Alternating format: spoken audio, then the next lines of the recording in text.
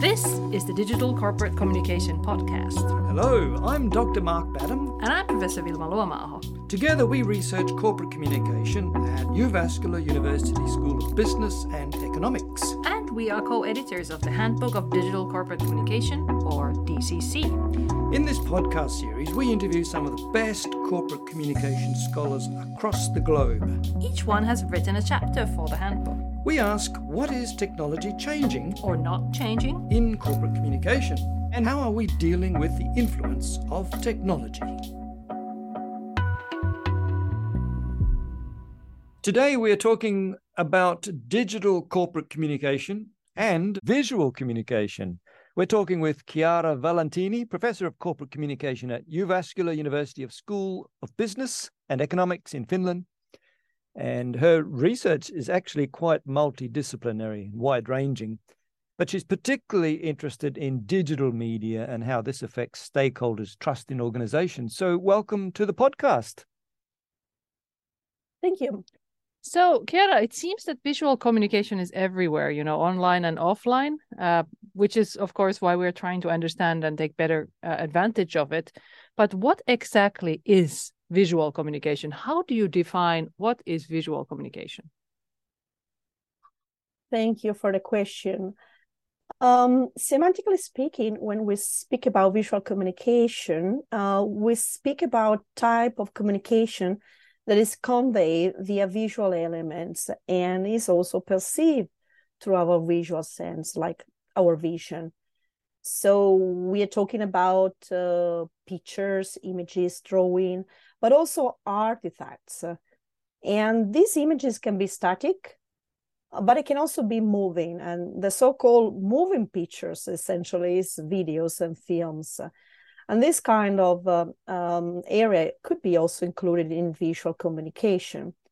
But moving pictures include additional elements like the audio part, the sounds, which is very important in today's corporate communication, but it's a little bit different, I would say, from traditional visual communication. Now, sticking to your questions, what and focusing on the visual communication, I think today anything around us can be considered a form of visual communication. And if you speak to people working in design, fashion, art industry, they would say that what they do, what do they create, are all forms of communication. What they create have something to say besides fulfilling some specific function. For instance, if they are a designer of chairs or furniture, tables, that's just not an object in their front point of view. And I would say, if from a consumer perspective, I would agree with that. I mean, I don't just buy an object because I need to fulfill the need of having a chair in my living room, but I search for specific brands for their values and what they want to communicate. And I buy that as a way to express in a certain way certain ideas, certain meanings. Mm-hmm. So from that perspective, many objects actually could be included in the visual communication. Mm-hmm. And we know that visual communication is a strong, powerful device for communicating because you don't need to know the language. Even children, understand clearly images and what they mean, or they can deduct some meaning from images. So it's a very strong and common currency that we can use when we want to communicate. It's very immediate communication, it's very emotional. Mm-hmm. It creates a lot of awareness, it stands out. So that's what is visual communication. Mm-hmm. Can I have a follow-up question with that, Chiara? And that is, that's very interesting that objects, whether it's fashion or other types of products, they are visually appealing and designed for that purpose. But typically, corporate communications is trying to convey a message. So that's an example of showing an organization's products or services and so on. When it comes to telling, I guess it's a little bit different in that we should be encouraging corporate communications practitioners to think through how do they visually show or tell about something that's going on in the organization in strategic ways through the digital media. Yes, that's correct. But they can use objects for doing Yes. that. So I think that what I'm trying to say is that in the digital spheres, there's different ways on messages or create an organization purpose, whatever that will be, for marketing or social purpose or whatever.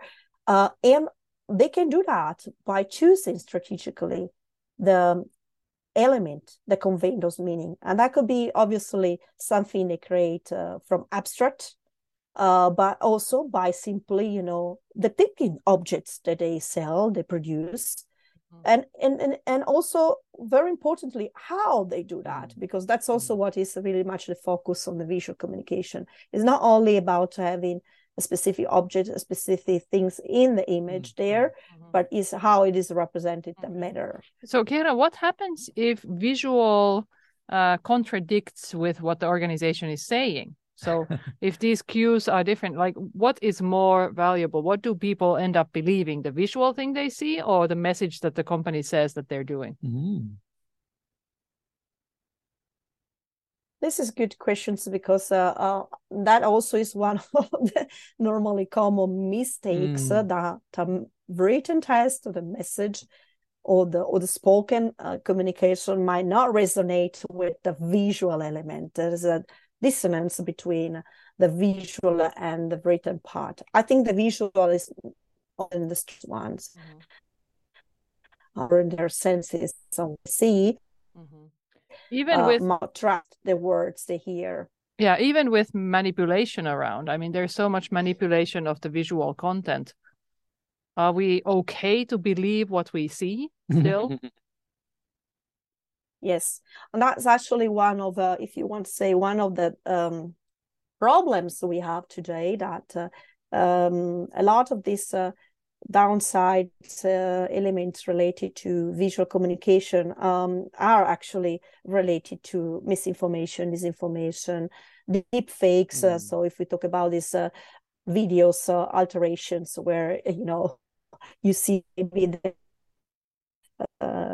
and then the voice has been alterated and something like that, and they're really becoming very sophisticated, very difficult to detect. If you are not an expert, if you don't know what to look at, you might be deceived.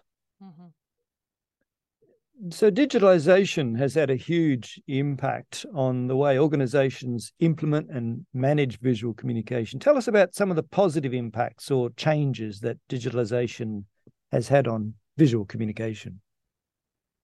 So I can think about three main positive impacts that digitalization has produced.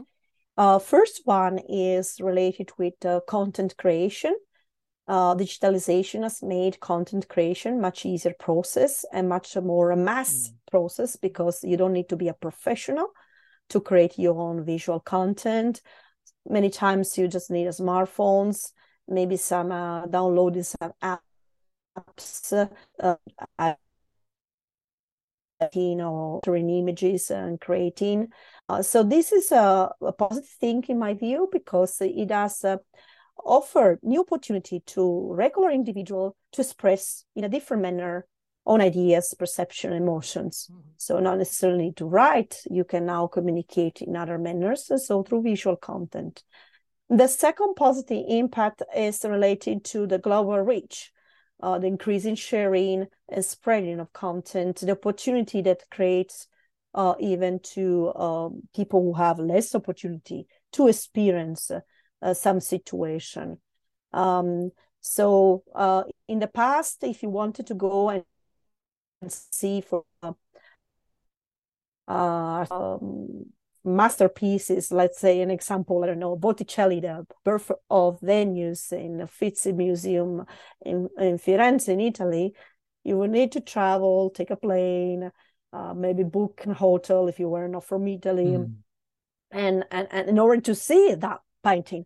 Now you can experience that visual tour, digital tour of the museum completely online. So it has increased opportunity also for those who maybe don't have the financial means to see visually things that they can't see otherwise. And the third impact is related with the emergence of new form of culture that are expressed through these images, forms of expressions and activism and empowerment. Now, we know, for instance, that images have increased their importance in journalism field, in news reporting, particularly in conflict zone, in unstable countries. And we see a lot of images of protests, demonstrations, fights, insurrections, and things like that. And these are very powerful images. I mean, they really send a message strong, and they can lead to actions, lead to decision makers, but are also important stakeholders taking actions about the situation, costs, and so on. So this is also, I think, a very positive impact of digitization. Mm-hmm. Okay, so these are things that have new impact and have changed along the way.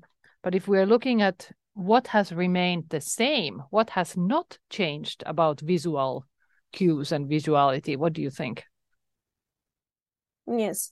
Well, I think that much of the practice of visual communication is not new in itself. I mean, because if you think about how men have been starting communicating or passing lessons about their experiences from the dawn of times when the men were drawing in the caves, those stories about their experiences.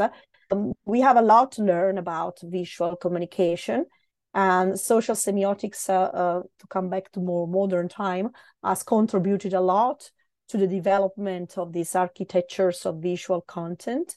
So telling us what are the main principles or fundamental aspects that we need to take in consideration when we create visual content. And those principles are still valid, are still applicable in the digital content. Mm-hmm. Those have not changed. Of course, right. How these are developed or how these are taking places with technology have changed, but the principle remain the same. Mm-hmm.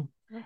And I would also argue that the four objectives in the study of visual communication have been remain the same. So rhetorical, the semantic, the pragmatic, and the strategic have remained the same. Yeah. Mm-hmm. So tell us briefly about your newly developed theoretical framework called the Four Realms of Digital Visual Experience. And why is this important to corporate communication?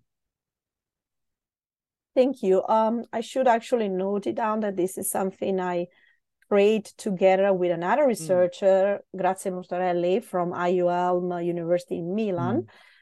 So we started thinking about this theoretical framework a few years ago. A response to a call we read in the European Communication Monitor, because many professionals, communication professionals, have noted down several times in this survey that is run annually that images have become very important in their daily activities and in their corporate communication activities, but they are struggling how to construct meaningful stories, meaningful messages that impact, that stand out, that create the right engagement with their stakeholders. So we wanted to try to help them out, frame this applicable and that is usable in building a strategy for developing effective visual content. And the four realms of digital visual experience, which we shortened to the four REDIVE framework, essentially tries to offer that explanation by trying to think about a couple of key elements. The first element that we are suggesting is that if you want to increase engagement of your users with your visual content, you need to think about in your planning what kind of population you want to expect your visual content. So participate, the theoretical framework, discuss it. The next one is the connection, how much you want the person to feel connected with the image. And then finally is what is the purpose you want to achieve with that particular visual content. Out of this comes out 4 macro, what we propose, 4 macro type of digital visual experiences, which are sort of normative theoretical ideas. Of course, there are many more experiences possible out there, but offer ideas of content. And up of this, we have even suggestions of the particular image features that they can be used to create that kind of experience, because not all the kind of images features that are available in these visual semiotics would allow to convey the same kind of experiences. Like what I mean with the image features, I mean, like, choosing the colors, the angles, the object, the perspective, and the positions itself, and this kind of things matters for how we want to communicate the message. Mm-hmm. Okay. So would you say that there is a dark side or downside to how digitalization can be used by brands and organizations? Can it be misused? Yes, of course. So we before talk briefly about this deep fake video thing. That is obviously one of the negative implications of negative use of visual content or manipulation of visual content. But another more common problem is the decontextualizations of the images out of the context and used for a different purpose can create misinformation, disinformation.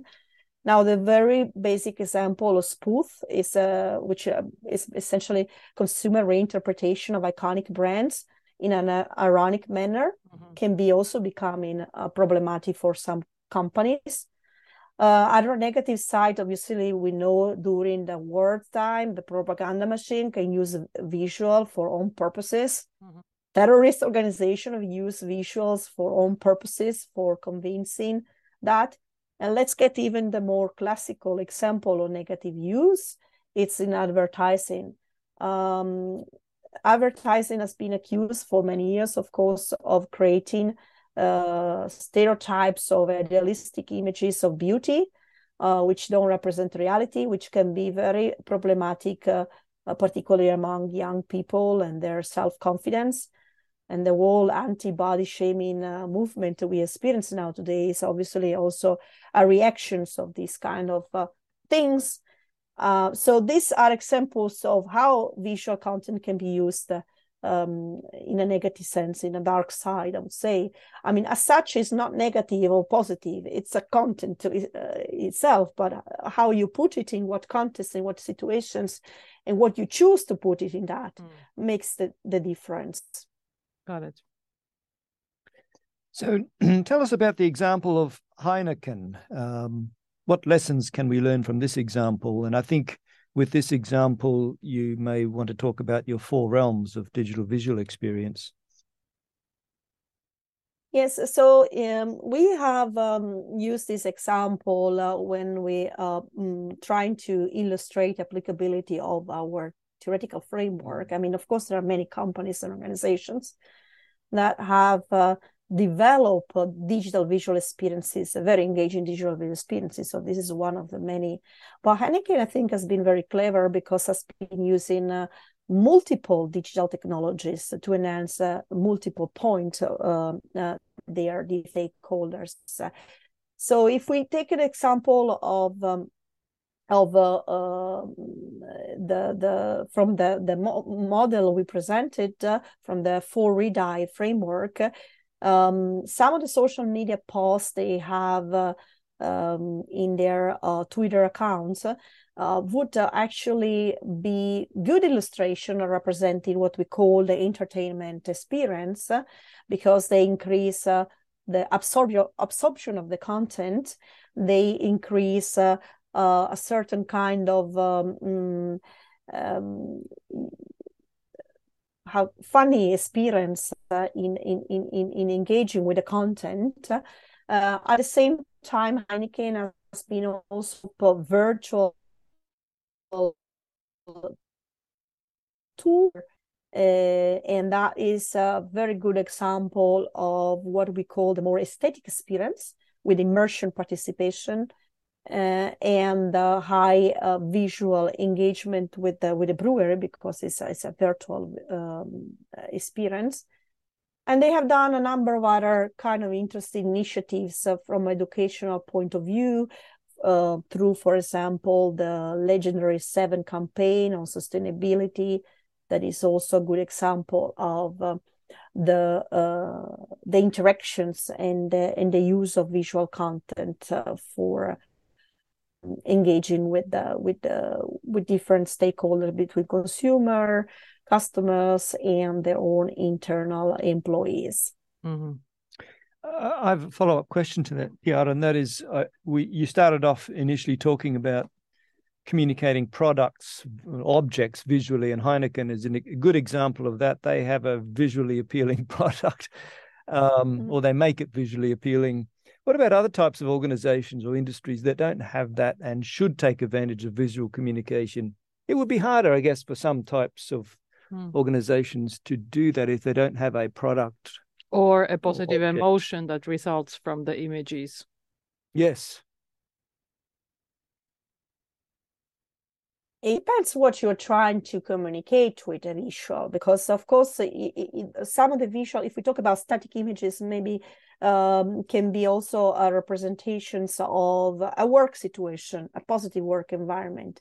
You're not maybe producing a product, but a service. Behind the scenes of what you're doing for working on the service you're offering to your consumer customers. Or if you are working for an NGOs, what kind of activities you are doing, even representation of meetings, of situation of encountering a charity or something. So I think there is a very high spectrum of possibility. They don't have to be always object or artifact represented in these, but today we have a lot of opportunity to create also virtual via virtual reality experiences, and even in the basic static images, representation of the pictures of how people work, of values, of event or situation are good in communicating. So I would say it's not only for companies who produce goods and products. What about crisis communication? What role do visuals play in crisis, when people might not have the chance to process as many things if they are panicking or situation is dangerous? Can you explain a bit about that? It's central. I think visual has both positive and negative impact in crisis. It is an amplifier in all sense. So it can amplify negative emotions. It can create even crisis, because sometimes some of the reputational crises are generated out from some visual content, maybe a video spread that has alienated someone. And in situation of response, it's really the most direct thing, because people have process rationally, especially if they are directly affected by the crisis, by the situation, are rationally difficult to process the messages, instructing messages. So there is a lot of research actually that includes visual elements in health, particularly health and risk communication, that leverage exactly the power of images to persuade people in taking preventive behaviors or responding to the crisis in a particular way. Fast food companies tend to attract this problem of employees taking videos of them doing something bad with the fast food products, and then it spreads. That's a form of visual communication from an internal stakeholder you're not looking into that side of visual communication, I guess, in your research.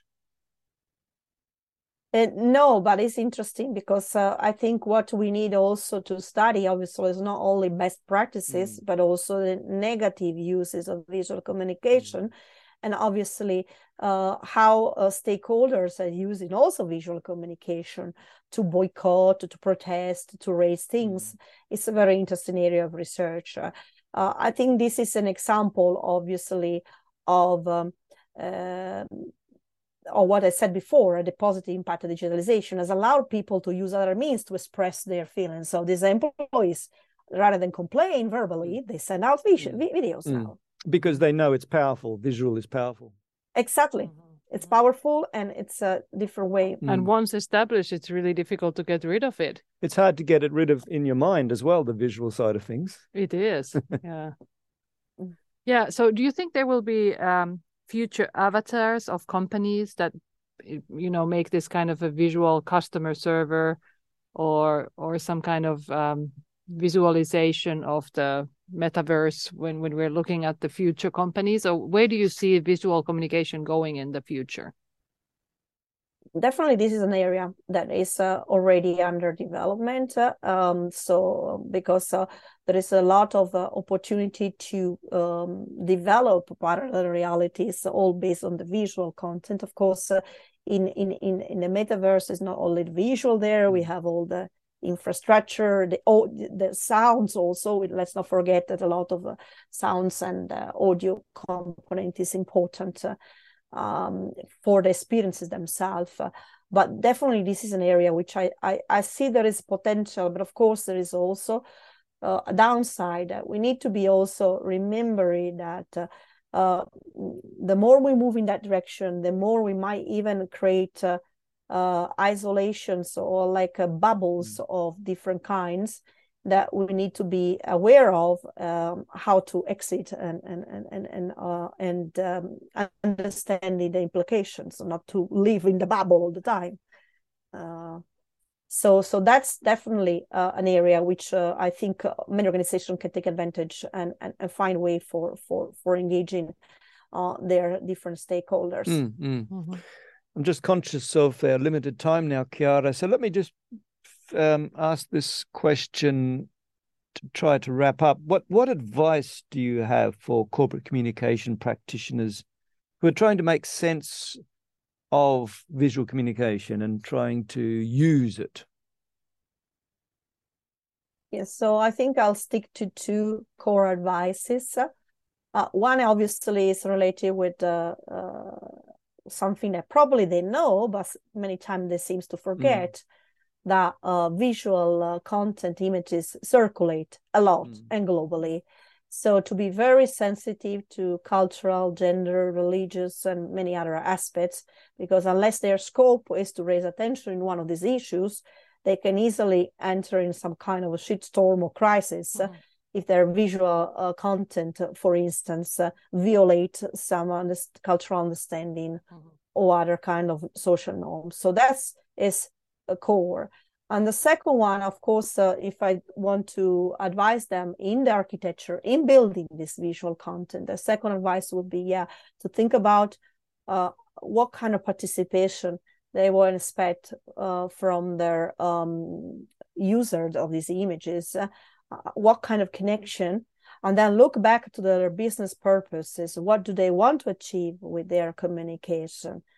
And later on, think about, okay, what kind of image features should I put there to leverage these purposes? So this will be my two key advices. Think about the wide global reach and the impact, to be sensitive to these differences. And then when you plan, considering also how you want to engage your audience and what kind of connection you want to make with that. That's super helpful. Thank you very much. Chiara, we can't thank you enough for talking to us about this visual communication. We are sure that this will become a even more urgent topic for brands and organizations in the future. Yeah, because of digital media. Yeah. Yes. So thank you very much for your time. Thank you for having me today with you. You were listening to the Digital Corporate Communication DCC podcast.